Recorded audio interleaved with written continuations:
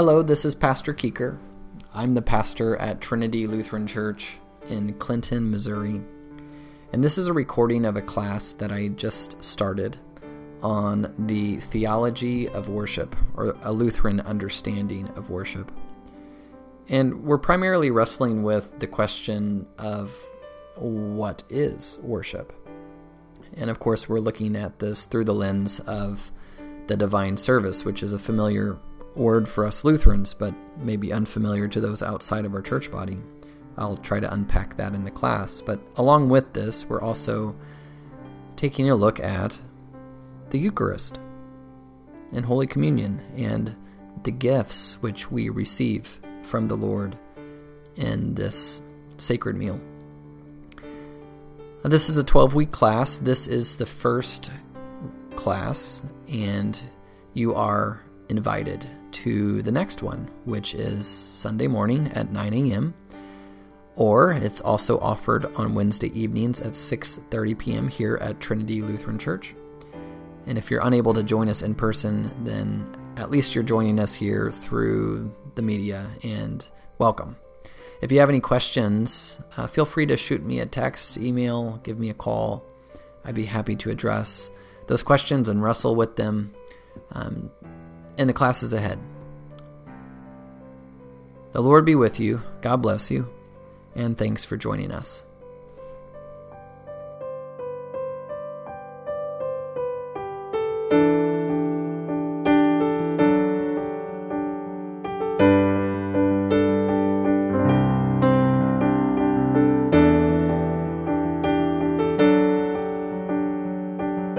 I don't know if it will or not.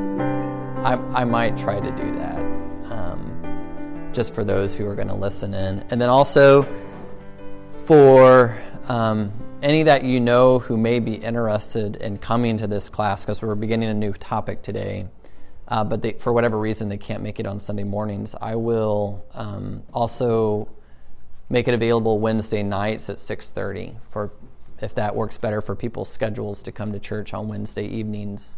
For whatever reason, I will be here, and I will do the same thing that we did together on Sunday morning, so you won't miss anything. So, unless you're Timothy, you probably don't want to come just to hear the same thing again. When you already know it anyway. When you already... Speaking of humility... What's the old country song, Lord, it's humble, Lord, it's humble to be hard to be humble. Yeah, anyway. Well, everyone knew that one. What was it? It's hard to be humble what? When you're perfect in every way. I haven't heard that. Who sings that? Mac Davis. I don't know who that is either. That's all right. I don't know who's Mac Davis. Oh, long before my time. It's hard to be humble when... Wait. It's hard to be humble when you're perfect in every way? I can't wait to look in the mirror and get better looking each day. He's going to memorize. This is the morning liturgy. Bishop's personal anthem, you know. I'm going to write that down. Mac Davis. I need to pick me up in the mornings. Where's my pencil? Mac Davis. What's the name of the song? Humility? Probably just, it's hard to be humble. It's hard to be humble. That's funny. Well, Timothy, my goal for the class is to teach you one thing today. I always learn something every day. Okay, good.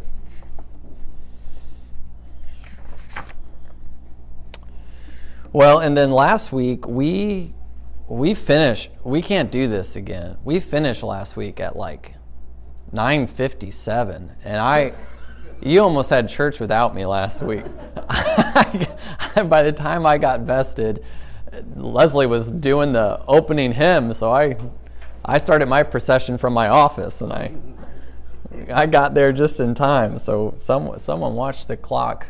That one's fast. That makes no sense to me. It's not 9:05. 9:06. Wow. I've found the problem. My phone has 8:57, but that's when it started recording. So I've been waiting for it to get to 9 this whole time. We're off to a good start. Okay, so for those who just came in, just a quick disclaimer. I'm recording this class for the podcast. So just know that your voices are being recorded. And if you're not comfortable with being on the podcast, just let me know and I can edit out any questions you might have. I don't anticipate any of these things being listened by that many people. It's more for our people who can't be here today. But just by nature of being on iTunes and whatnot, anyone can listen to them. So let's begin. The Lord be with you. And also with you. Let us pray. Psalm 29. Ascribe to the Lord, O heavenly beings. Ascribe to the Lord glory and strength. Ascribe to the Lord the glory due his name. Worship the Lord in the splendor of holiness. The voice of the Lord is over the waters. The God of glory thunders. The Lord over many waters. The voice of the Lord is powerful. The voice of the Lord is full of majesty. The voice of the Lord breaks the cedars. The Lord breaks the cedars of Lebanon. He makes Lebanon to skip like a calf and Syrian like a young wild ox. The voice of the Lord flashes forth flames of fire. The voice of the Lord shakes the wilderness. The Lord shakes the wilderness of Kadesh. The voice of the Lord makes the deer give birth and strips the forest bare. And in his temple all cry, Glory. The Lord sits enthroned over the flood. The Lord sits enthroned as king forever. May the Lord give strength to his people, and may the Lord bless his people with peace. O Lord, we ascribe glory to your name, for it is due, and we worship you in the splendor of holiness. Lord, we gather this morning to discuss and to learn from you what it means to worship your name. To hear the voice of the Lord, which thunders over the waters, which thunders over us and our sin, which quiets us and forms us and shapes us. Teach us what it means to worship you, to draw from you and receive from your voice all that we need to live. For man does not live by bread alone, but by every word that comes from your mouth, O Lord. Teach us to number our days that we may gain a heart of wisdom, drawing from your voice and finding in your voice the forgiveness of all of our sins, the promise of everlasting life, love and grace and mercy. We give you thanks for the voice of our shepherd who calls out to us in the wilderness to draw us back into himself and to make us lie down and rest. For he is the one who has said to us, Come to me, all who are weary and heavy laden, and I will give you rest.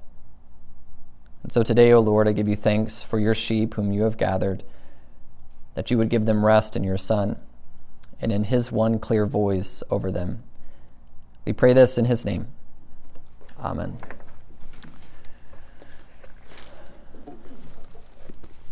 Okay, so we are starting a new topic today. We have a lot to cover over the next 12 weeks. And our topic is this. We're going to be talking about worship. The Lutheran theology of worship and the divine service. What it means to worship, what worship is. And we're going to kind of start there with just some foundational thoughts on this thing called worship. And then from there, we're going to actually take a look at our form of worship, what the Lutheran Church uses, that we call the divine service. And then from there, we're going to talk about communion, Holy Communion, because it's our hope, my hope, that we move towards receiving communion every week when we gather, beginning on Easter, which is April 4th. So we got some time to kind of talk about that, and I want to hear from you all and your questions that you might have about anytime there's a change in worship by anything that we do. We want to do it with with a unified vision, right? A little bit of my background on worship is my first experience in worship was Roman Catholic Mass. Many of you know this about me. I was baptized in the Catholic Church, and I was actually Roman Catholic until like 2.5, 3 years old. And you might be thinking, how in the world do you remember Catholic Mass when you were 2 or 3 years old? The only thing I remember is the smell. The Catholic Church worship smells different than ours. And when I walk into a Catholic church today and I smell the incense that they burn, I remember that smell. I don't remember the things that I really saw or did whenever I was 2 and 3, but the smell stayed with me. Now, when I was 2 or 3, my parents joined the Lutheran Church Missouri Synod, and I grew up every Sunday with what we call, as Lutherans, the divine service. Now, that's an unfamiliar term to those outside Lutheranism. They just call it worship, right? Where do you go for worship, or where do you go for service? But Lutherans, we know this term, the divine service. That's what we name our worship. And we're going to talk about why we have that name. But that's what I grew up with pretty much my whole life. Every Sunday, divine service. Now, in high school, we had this club in Perryville where I grew up. It was on the square, and it was called Club 7. And it was just where all the kids went we didn't have our driver's license yet, so your mom or your dad would drop you off at Club 7, and they had like pool tables and arcade games, and they had a snack bar where you could get all the soda and the candy that you wanted, or, with the $3 that you had because you're 15. And you would hang out, like on Friday nights, that's where you would hang out. And it was just a place where teens would gather. But there was one night where they had a concert. And, it was a Christian band, and they played some music, and it was just another Friday night for me with a Christian band. And I didn't think anything of it until I got home and I was explaining to my mother what happened that night. And out of nowhere, my mom gets really concerned, starts asking me all these questions. What did they say? And it was throwing me for a little bit of a loop. I'm like, Mom, it was just a concert, But there was this moment at the end of the concert that if the man who was singing, he was saying that you had to give your heart to Jesus, right? And this was my first experience of any sort of an altar call. And as I was detailing it to my mother, she was bothered by it, and I didn't really know why, but it bothered her so much that when she took me to church that following Sunday, she brought it up to the pastor as we're going through the receiving line. Here I am, 15, 14 years old. I'd been confirmed in the Lutheran church, and my mom says to Pastor Marks, Jesse went to a Christian concert on Friday, and they had an altar call. I'm like, Mom. And I just remember the pastor being like, oh, it's fine. Not a big deal to him. And that was my first kind of like, what was that all about? I never really, why is this a big deal? Well, then I went to Southwest Baptist University for my undergrad. And I started going to all these non-denominational churches with my friends and Baptist churches with my friends. Same kind of theological strain. Non-denominational theology is Baptist theology. They just don't want to admit it. And it's just, that is true. So, and don't forget, Lutherans were the first non-denominational Christians, right? We were the ones 500 years ago who said, just call us evangelical. Just call us Christian, right? But you get named by your enemies. Right? They said, no, you're Lutheran. No, we're not. We're just Christian. You're Lutherans, right? You get named by your teaching, right? That's why Baptists are called Baptists. What's the teaching that distinguishes their following? They have a heretical view of baptism. They got named by their enemies. You're going to be called Baptists now. No, we're just Christian. No, you're Baptists, right?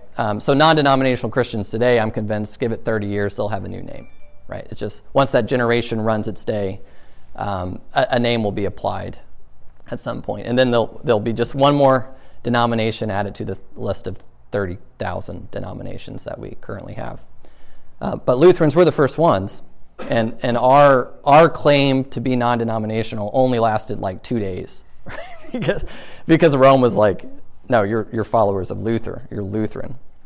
Anyway, so I go to Southwest Baptist University, and I attend services for the next 4 years at non-denominational churches, and where Rome smelled different, worship in non-denominational churches and Baptist churches, it looks different. It is very different than the divine service. And I remember my first experience. It was pretty much identical to that Club 7 night. There's a band, you walk in and there's a band up front in front of you, and there's music for about 30 minutes, 40 minutes, just one song after another, with maybe some words in between by the lead musician. They'll share some thoughts as we're worshiping. And then after the band performs, then someone comes up, the pastor presumably, and then you'll have like a 30-minute sermon. So it's pretty simple. It's 30 minutes of singing and then 30 minutes of preaching, or around there roughly. And that's their form of worship. It's very different from what we do every Sunday morning, right? And so the point of this class that I'd like to lay out is why the differences. Why is it that if you're a Christian and you go to a church on Sunday morning, and say you stumble into a church that doesn't have a denominational claim, it's just River of Life or some other name, the worship is going to look different than if you stumble into a church that has Lutheran on it. Or what makes us different than when the Roman Catholics gather and they go through worship? Why all these differences in how Christians are worshiping throughout the world? There's vast differences in how we are raised and the things that we are gathering around on Sunday morning. And I want to start with this word that kind of will serve as the first foundational thing when it comes to worship. Now, it's Latin, so bear with me, because I don't know Latin, but I like the thought. Lex orandi, lex credendi. Lex orandi, lex credendi. Anyone have any idea on what this might possibly mean? Lex orandi, lex credendi.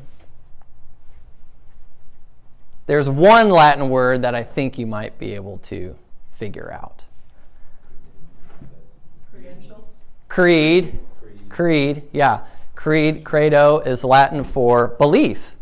So this line is the law of belief. Lex credendi means law of faith, or the law of belief.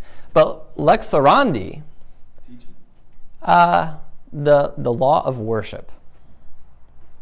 The law of worship forms the law of faith. Now, what does that mean? How one worships and what one worships forms what one believes. So that our aim is, of course, as Christians, our aim is true worship. That which we worship, we end up believing. So the church has always passed this down. When we worship, we are rehearsing the faith. Right? We're passing down what is true. That in the gathering of worship, in what we worship, we are passing down what we believe. What our faith is to our children and our grandchildren. So likewise, if what we worship is what we end up believing, well, then the thing that we want to avoid is warped worship. Because what does warped worship create? Warped faith. Warped faith. That's right. Wishy-washy worship, or worship that's askewed, even slightly, even 1 degree off, it's going to lead to what? Heresy at some point. Your faith is going to be warped, wishy-washy. It's going to be slightly off. And obviously as Christians, that then means our lives, right? Because what we believe and what we confess impacts how we live. So lex orandi, lex credendi. The law of worship is the law of faith. How we worship matters, because it's not just, we're getting up there on Sunday morning and sitting in the pews. We're rehearsing the faith. We're passing down to the next generation the teaching of the church, and we're forming them. We're rehearsing together all the matters of faith. You're a sinner. Christ came. He died for you. He rose again. He's coming again. Worship is formed in these ways. And it then impacts our faith. So we're going to be tackling this in our class, the law of worship, and what it is. So, with that, when I say worship, what comes to mind? What is worship?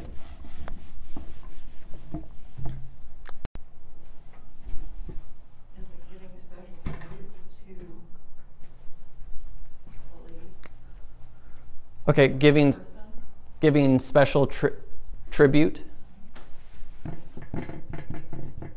Giving special tribute to who, Patty? Like you're worshiping or who you're worshiping. Okay, could we just say God to fill it in? Yeah, giving special tribute to God. That narrows it a little bit, whereas if it's anything, then some people worship trees, right? We saw that in Guatemala. Yeah.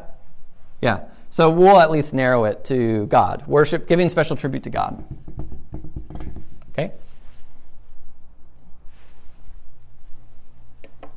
What else comes to mind? What is worship? Congregating. Gathering, congregating.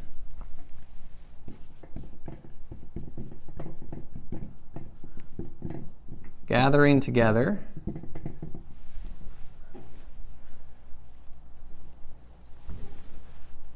Or do you want specifics like how you're worshiping, hymns,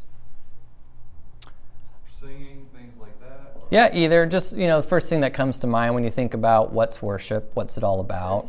Praising God, yeah.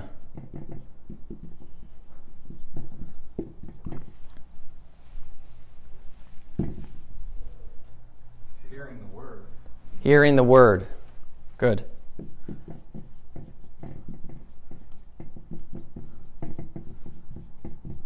Yeah, Psalm 29 helped us with that. The voice of the Lord, the voice of the Lord, the voice of the Lord. What else comes to mind? What is worship? Worshiping the triune God, not just God, I guess. Okay, so worshiping the triune God.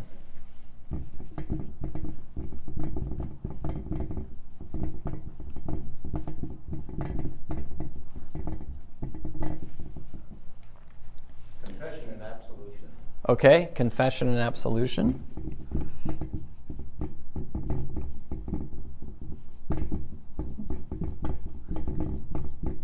Which then leads to the Lord's Supper. The Eucharist.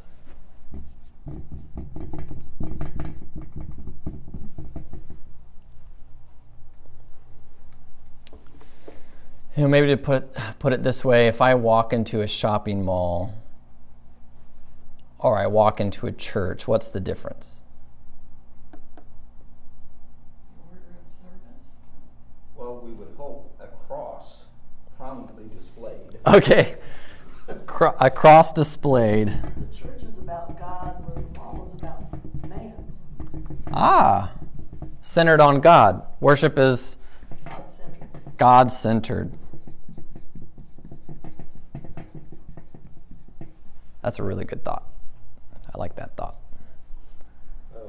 See, I think about the very first statement when we are in worship is in the name of the Father and of the Son and the Holy Spirit. We have that invocation. There's an invocation with the invocation of the name. Okay.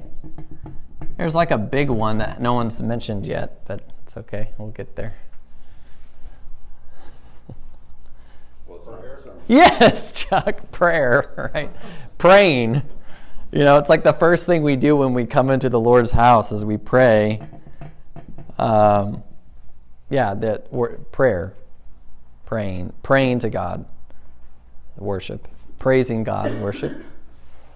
What else? I mean, we're trying to form a working definition of worship. What else comes to mind when you think of, what is worship? How do I know that that's, again, true worship, not warped worship, wishy-washy worship, worship that's askewed, but something that is true, a law of worship, a beautiful form of it.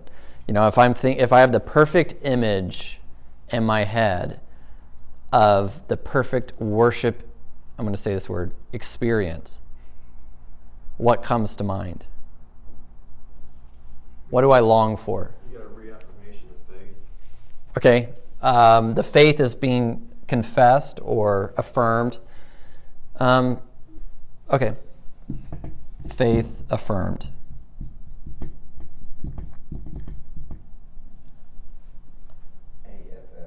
AFFIR. Okay, MED. I got to the second F and I'm like, affirmed? Affirmed. What's that come from your heart? Comfort of the heart. It said it has to come from your heart. Has to come from the heart. Has to come from the heart. And also receiving comfort. Receiving comfort.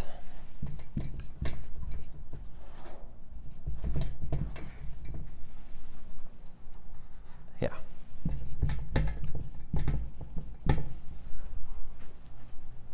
A man I know summed it up in the phrase that when he left church after worship, he wanted to be at peace with God. That was the purpose of the Yes. Now peace with God. Shalom.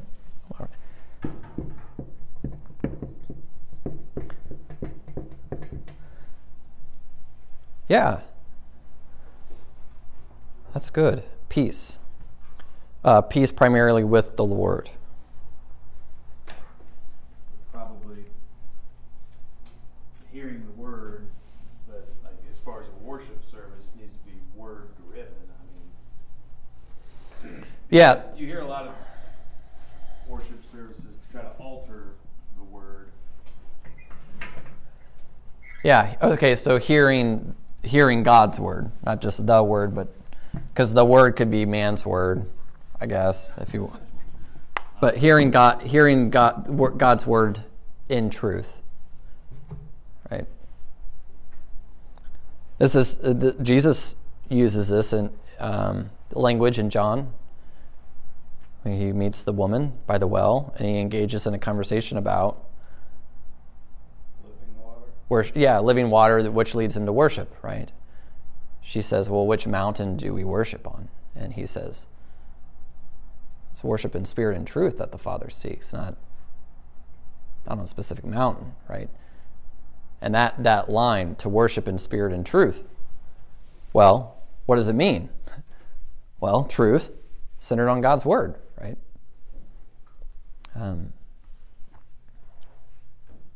What else? Any other thoughts? What it means to worship? I think of Romans 12:1. I'm not sure I know what it means, but Okay. it talks about offering your body as a living sacrifice. Oh, wonderful. Yeah. Offering the body as a living sacrifice.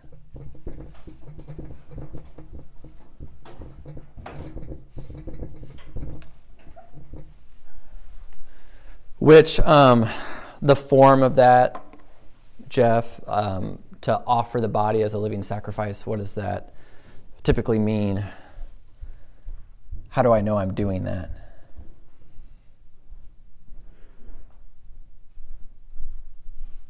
Well, I thought it meant, but I'm probably wrong, about walking the walk outside of during your life. So that was kind of the liturgy that I was Okay. thought of. And I Walking the probably walk. use it inappropriately in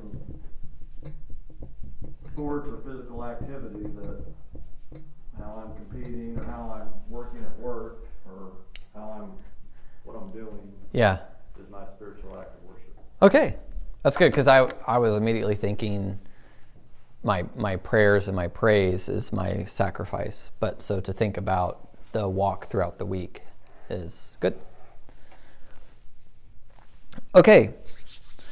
I like our list. We have a lot here. We're going to come right back to it. First, I'm going to give you another word. The German word for worship is, does anyone know German? Gottesdienst.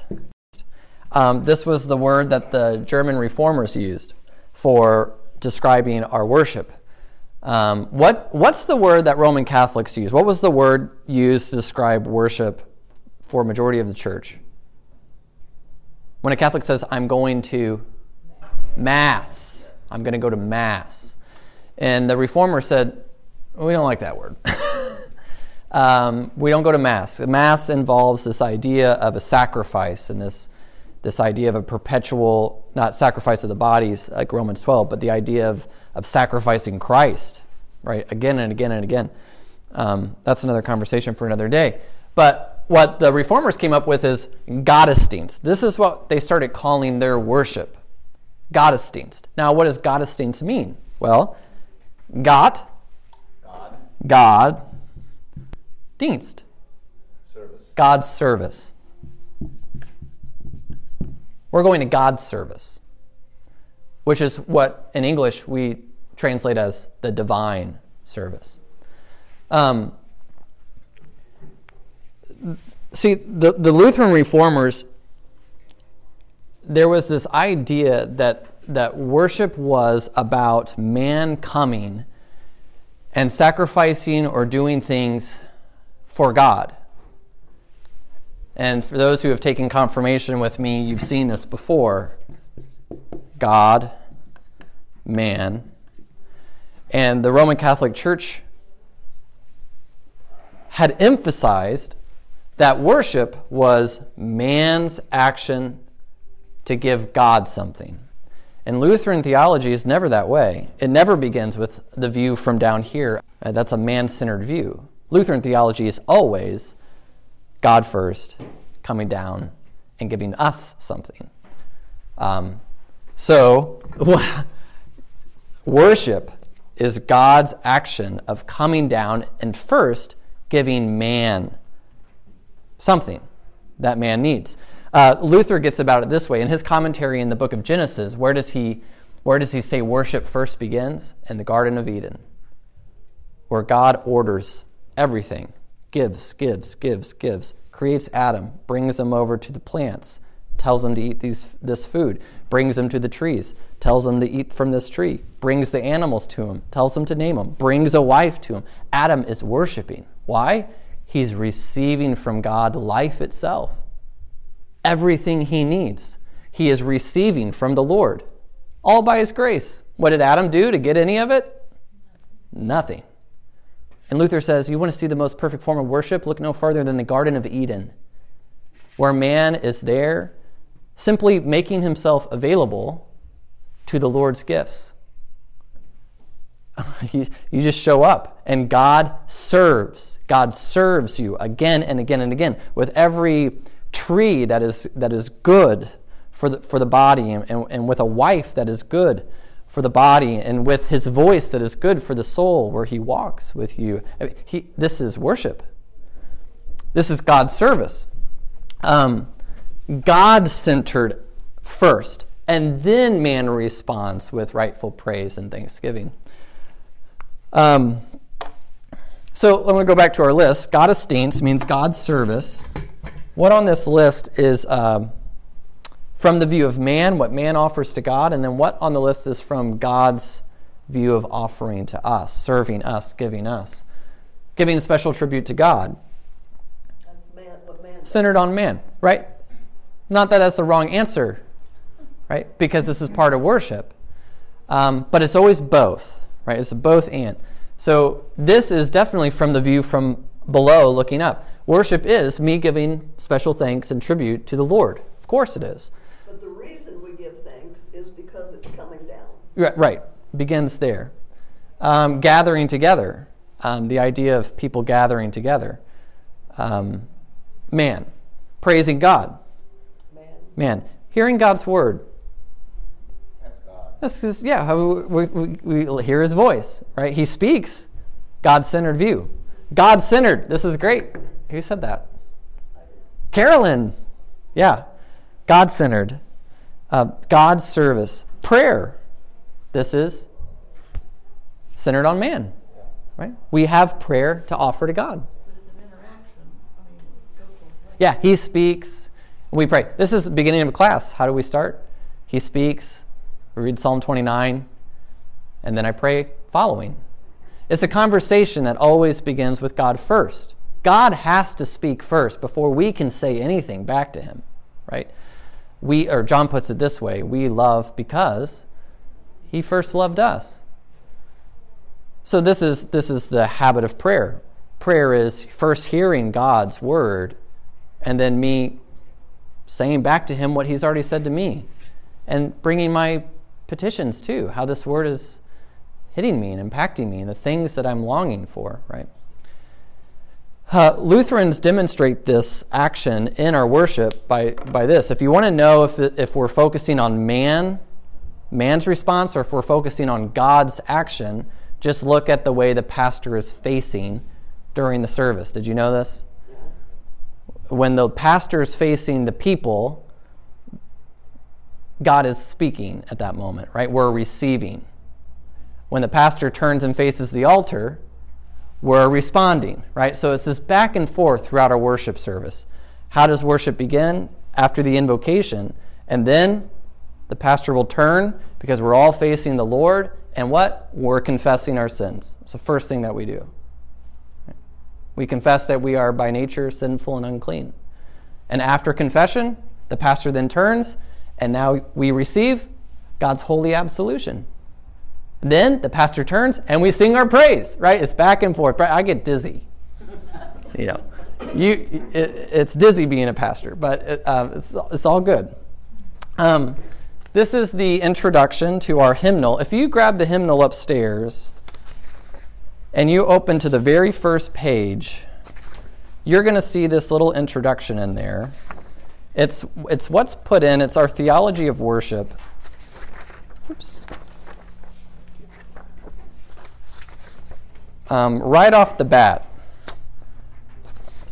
which is foundational to Lutheran ideas of worship.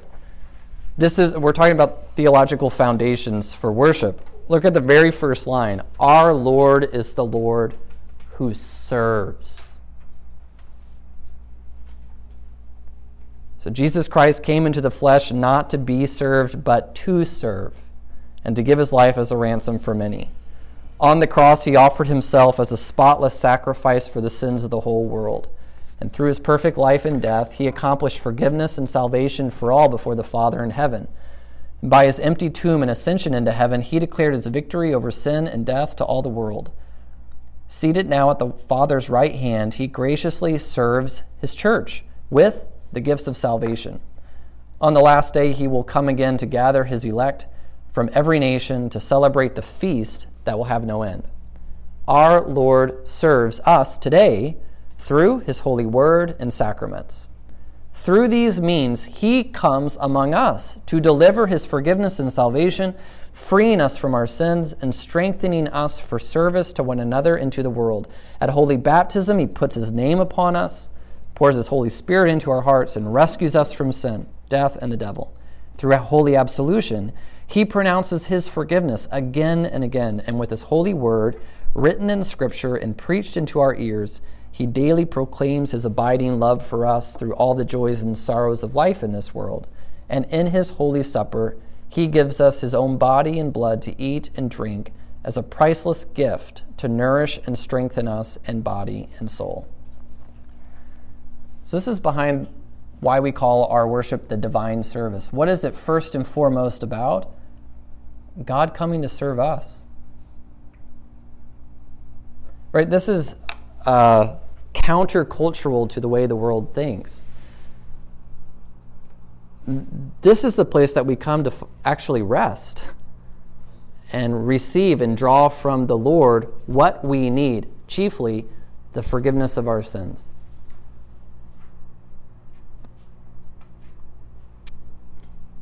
If there's anything that I really want you to take away from the next 12 weeks, it's this.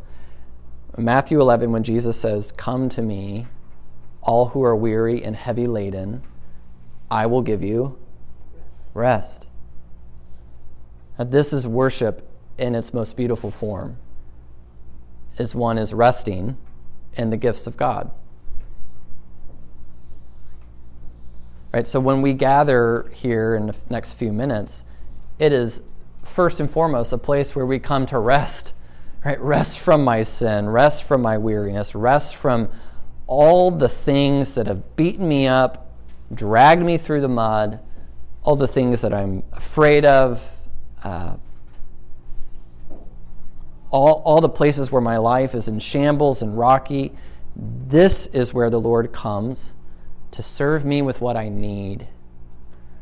So it's not just another place where I have to beat myself and try to do some more and more and prove to him, like I have to prove to everyone else throughout the whole week, that I'm good enough.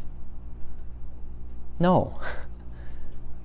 This is the place where you don't have to prove that you're good enough. This is the place where God proves that his Son was good enough for you.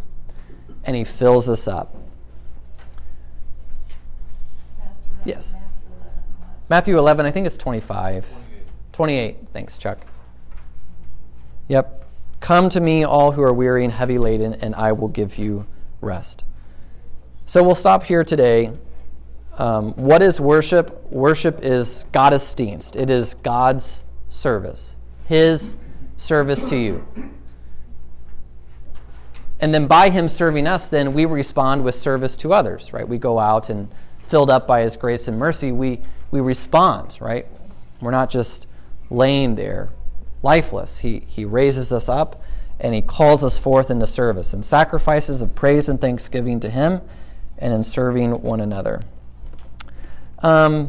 If you want to join along, some of the books I'm going to be drawing from this one a lot throughout the next 12 weeks. It's called The Blessings of Weekly Communion by Pastor Whiting, Wieting. This is the book the elders and I went through last year together. It raises some pretty good questions, and also it's just a good historical approach to how the church has celebrated communion over the last 2,000 years, how often she did it, and how it's changed. And the other one I'm going to jump into next week is called Heaven on Earth, The Gifts of Christ in the Divine Service. And he's going to lay out a much better argument about lex credendi, or lex orandi, lex credendi, and Gottesdienst. That service is chiefly about God coming to give us his gifts. And it's a place for us to rest.